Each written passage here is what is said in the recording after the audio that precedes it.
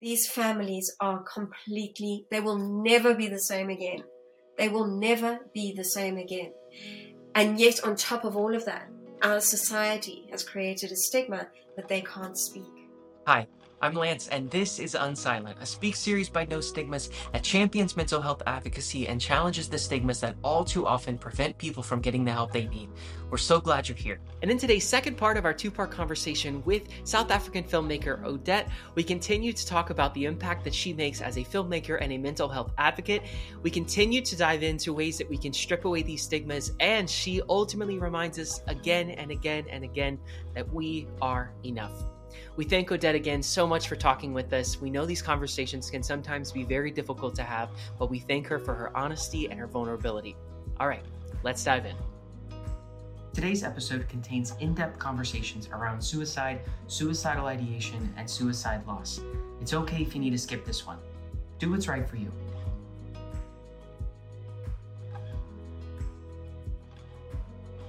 I think our fundamental need as a human, if I look at my babies when they were small, that interaction, we need to be seen, we need to be heard, and we need to listen.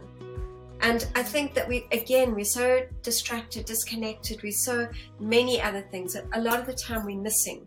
When we talk about the warning signs, we miss so much. But, then I spoke to someone the other day, and the lady was gardening.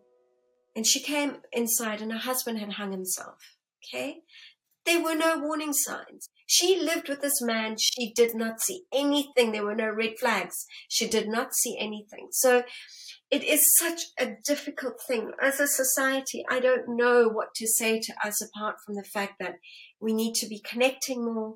We need to connect to ourselves, and we need to connect to our belief system. Whatever our belief, I'm not saying be religious. I'm just saying a belief system. Because what is faith? Faith is that I'm not alone. Faith is it's going to be okay. Okay? That's faith. So whatever we believe, whatever structure or system or whatever it is that we need to be believing that actually, you know what? I'm okay. And some sort of faith system in something. Gratitude is a very, very important thing. I don't think we thank ourselves and where we are enough, I hear the birds singing and I'm like, oh, thank you. Thank you for singing. Wow, you're amazing. And I think that shifts something also. It makes it, some people see me as a very optimistic person, but they actually don't know really what I go through. And that's the thing, because here I'm saying, I think maybe that's why I keep saying, don't keep focusing on the prevention, on these warning signs, because somebody like me, I don't talk about how I feel generally to people, but I don't talk about how I feel for so many reasons. And one of them is that I'm very, very private. So, we are so complex and I've been to see, since I was 28, I'm 53, I've been to see many, many, many therapists in my lifetime. And some were a complete and utter waste of time, I have to tell you. And there have been two that have been absolutely amazing. And actually what the amazing part of it for me was that I was listening to myself speak. That actually putting the pieces of the puzzle I could do myself by hearing my thoughts. And that's a very powerful thing. So for somebody who may be aware that their friend or their partner or whatever is in this dark space, I think if we can just try and listen. Because when that person starts to speak, I know when I actually start to talk about how I really feel, it's not as bad as I thought it was. And, it's not that it's not as bad, but I can start to put the pieces of the puzzle together. And by getting it out, it makes things feel a lot easier. I have my way. I have my ways of dealing with it. And I don't think everybody has, everybody has their own way of, definitely for me, one of the things is I need to walk. When I am feeling extremely upset about something, if I walk, It definitely helps me a lot. I live by the sea. I sit and I look at the sea a lot. To be quite honest, it's what got me through lockdown and through the making of this film. When I'm too much, I go and sit and I look at the sea and I breathe. And in the film, we talk about breath and the power of breath. You know, if we just stop and just deep breathing in, hold the breath and let it out onto count of 3 or 4 and just focus on those numbers, it can really shift. I mean, they talk about physiologically, how the body changes through the power of breath. So, you know, as I'm saying, there is no magic wand to this thing of this darkness that we can find ourselves in. And for those who don't have it, then you can just be extremely grateful that you don't have that experience. But to try to understand someone else is just to listen. That's all. All you have to do is listen. And you can't be there to fix anybody's problems, except you can listen. I think that's where the bottom line is. And again, it goes down to connection. Well, and you know, as the rate of suicide is going up and we're starting to see more and more statistics coming in, we're seeing that the police and doctors and nurses are really, really struggling. I mean, they are really struggling. And I think that, again, it's back down to a support system. Where is the support system? You know, and when I was talking to this person from the paramedics, we're talking about how we can show this film to them so that we can have these conversations and we can talk. And then she turned around to me and she said, but this may be too triggering for them. So I'm not so sure if they should see it. And it's like, okay, wait a minute. We can't keep running away. We've got to have these conversations. You know, it's really this vicious cycle. And it's like, yes, the film is triggering, but you know what? What we want to make sure is that people have a support network before they sit down and watch the film. We're not putting it on YouTube. Okay. So they've got some sort of support network, that they've got access to numbers if they need it, that after the film, if they're triggered. But you know what? We can't just keep turning away and saying, no, we can't deal with this. And that's one of the things that I found about during the process and afterwards now of the film, is that some people, when they find out what I'm doing, they just completely don't want to talk about it.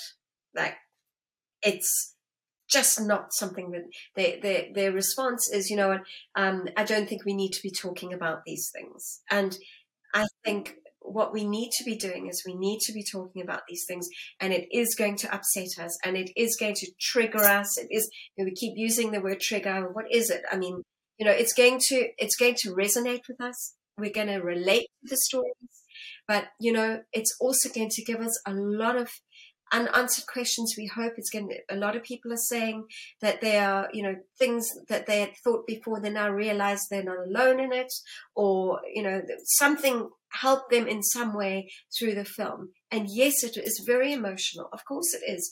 We're talking about people who don't want to, who think that to end their pain is to end their life. Of course, it's tragic. And that's why we've made the film. Where are we in our society that this is happening? So Ellen is talking about the loss of her mother, and she goes into great depth about how her mother had planned it for 4 years. Okay. And she talks about the stigma, and she says this is not a reflection on you. This is not a reflection on who you are and what you think. The fact that your loved one, her mother, who she was extremely close to, the fact that her mother died by suicide is not a reflection on her, i.e., she doesn't take the blame. And I think that's one of the main things about the stigma of suicide, whether it's a suicide attempt or whether it's someone who's died by, you know, the loss of someone by suicide. The stigma is the blame, the responsibility. If we can not take the responsibility, I think it's going to help us to be able to listen. I think it's that, again, that vicious cycle of I'm to blame or I'm to fix it. I think it's just I'm to be there and to listen. I think that's the best we can do. I mean, I hear, unfortunately, from when I wake up until I go to bed at night, all I'm doing is reading and seeing posts about people who've lost their loved ones to suicide. It is hectic and it is extremely traumatic. These families are completely, they will never be the same again. They will never be the same again. And yet, on top of all of that, our society has created a stigma that they can't speak.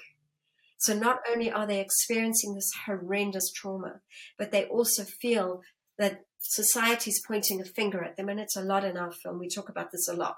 That, was I a bad mother? Wasn't I not a good enough wife? Was I not, these are these constant patterns of thought that go through the stigma of, was I to blame? Am I to blame? Why did I miss the signs, etc., etc. And compounded is society going, we don't really want to talk about those things. And on top of that was, didn't you see the warning signs? And I think it's just, it's the saddest thing. And until we can stop this, until we can actually try to understand the other person. And again, I go back to connection. If we're connecting with someone, that means that we are not going to be putting in all our prejudices, etc. Connection is about listening and about being able to speak without judgment on both sides. And I think if we can encourage our families and our loved ones to do that, I think we are going to be, what we've realized during these last couple of years, 3 years now, however many it's been through this lockdown and pandemic, is that we've become more and more and more isolated. And I think that is a major, major problem. I think when people are about to take that snap, it's that complete isolation, that complete withdrawal, disconnect, dissociation, whatever the words we want to use for it. It's that space of I am alone. And the thing is, even though we think we are alone, we're not. That's the irony. We're actually not. There is somebody out there that cares. And I think if we could make some sort of agreement amongst our close network that if you're feeling like this, promise me you're going to call me. I'm not going to fix it. I'm not going to do anything, but listen, promise me you'll do that. Why is this so important to be having this conversation on suicide? And I've gone through a whole lot of them, but I will just say one thing, that in the States, the statistics are that 65% of people who have lost someone by suicide are more likely to attempt. Now, that is a very large member of our communities, a large group in our communities that are not talking because of stigma, right? Okay, so I think as if you're a mental health worker and you're listening to this, or psychiatrist, psychologist, social worker, etc., we need to be really looking at the people who we should be addressing are the people who are struggling with the stigma first and foremost. And by doing that, it's by having these conversations. Doesn't matter what the emotion is, if it's grief or whatever it is the allowing. It's the allowing of that emotion. I think we have been taught and conditioned to not allow that process. And I think that's why we need to, as a society, we need to be talking about what are we as a human? What are we? How do we interpret things? How do we understand things? How do we feel? We talk a lot in the film about the feeling of depression. What does that feel like? We talk a lot about what is anxiety? How do you feel when you are anxious? What are your mannerisms when you are anxious? And then, why are we not able to have these kind of conversations from little with our children so that they understand that these are the normal processes of our humanity and of our nature? And you are enough.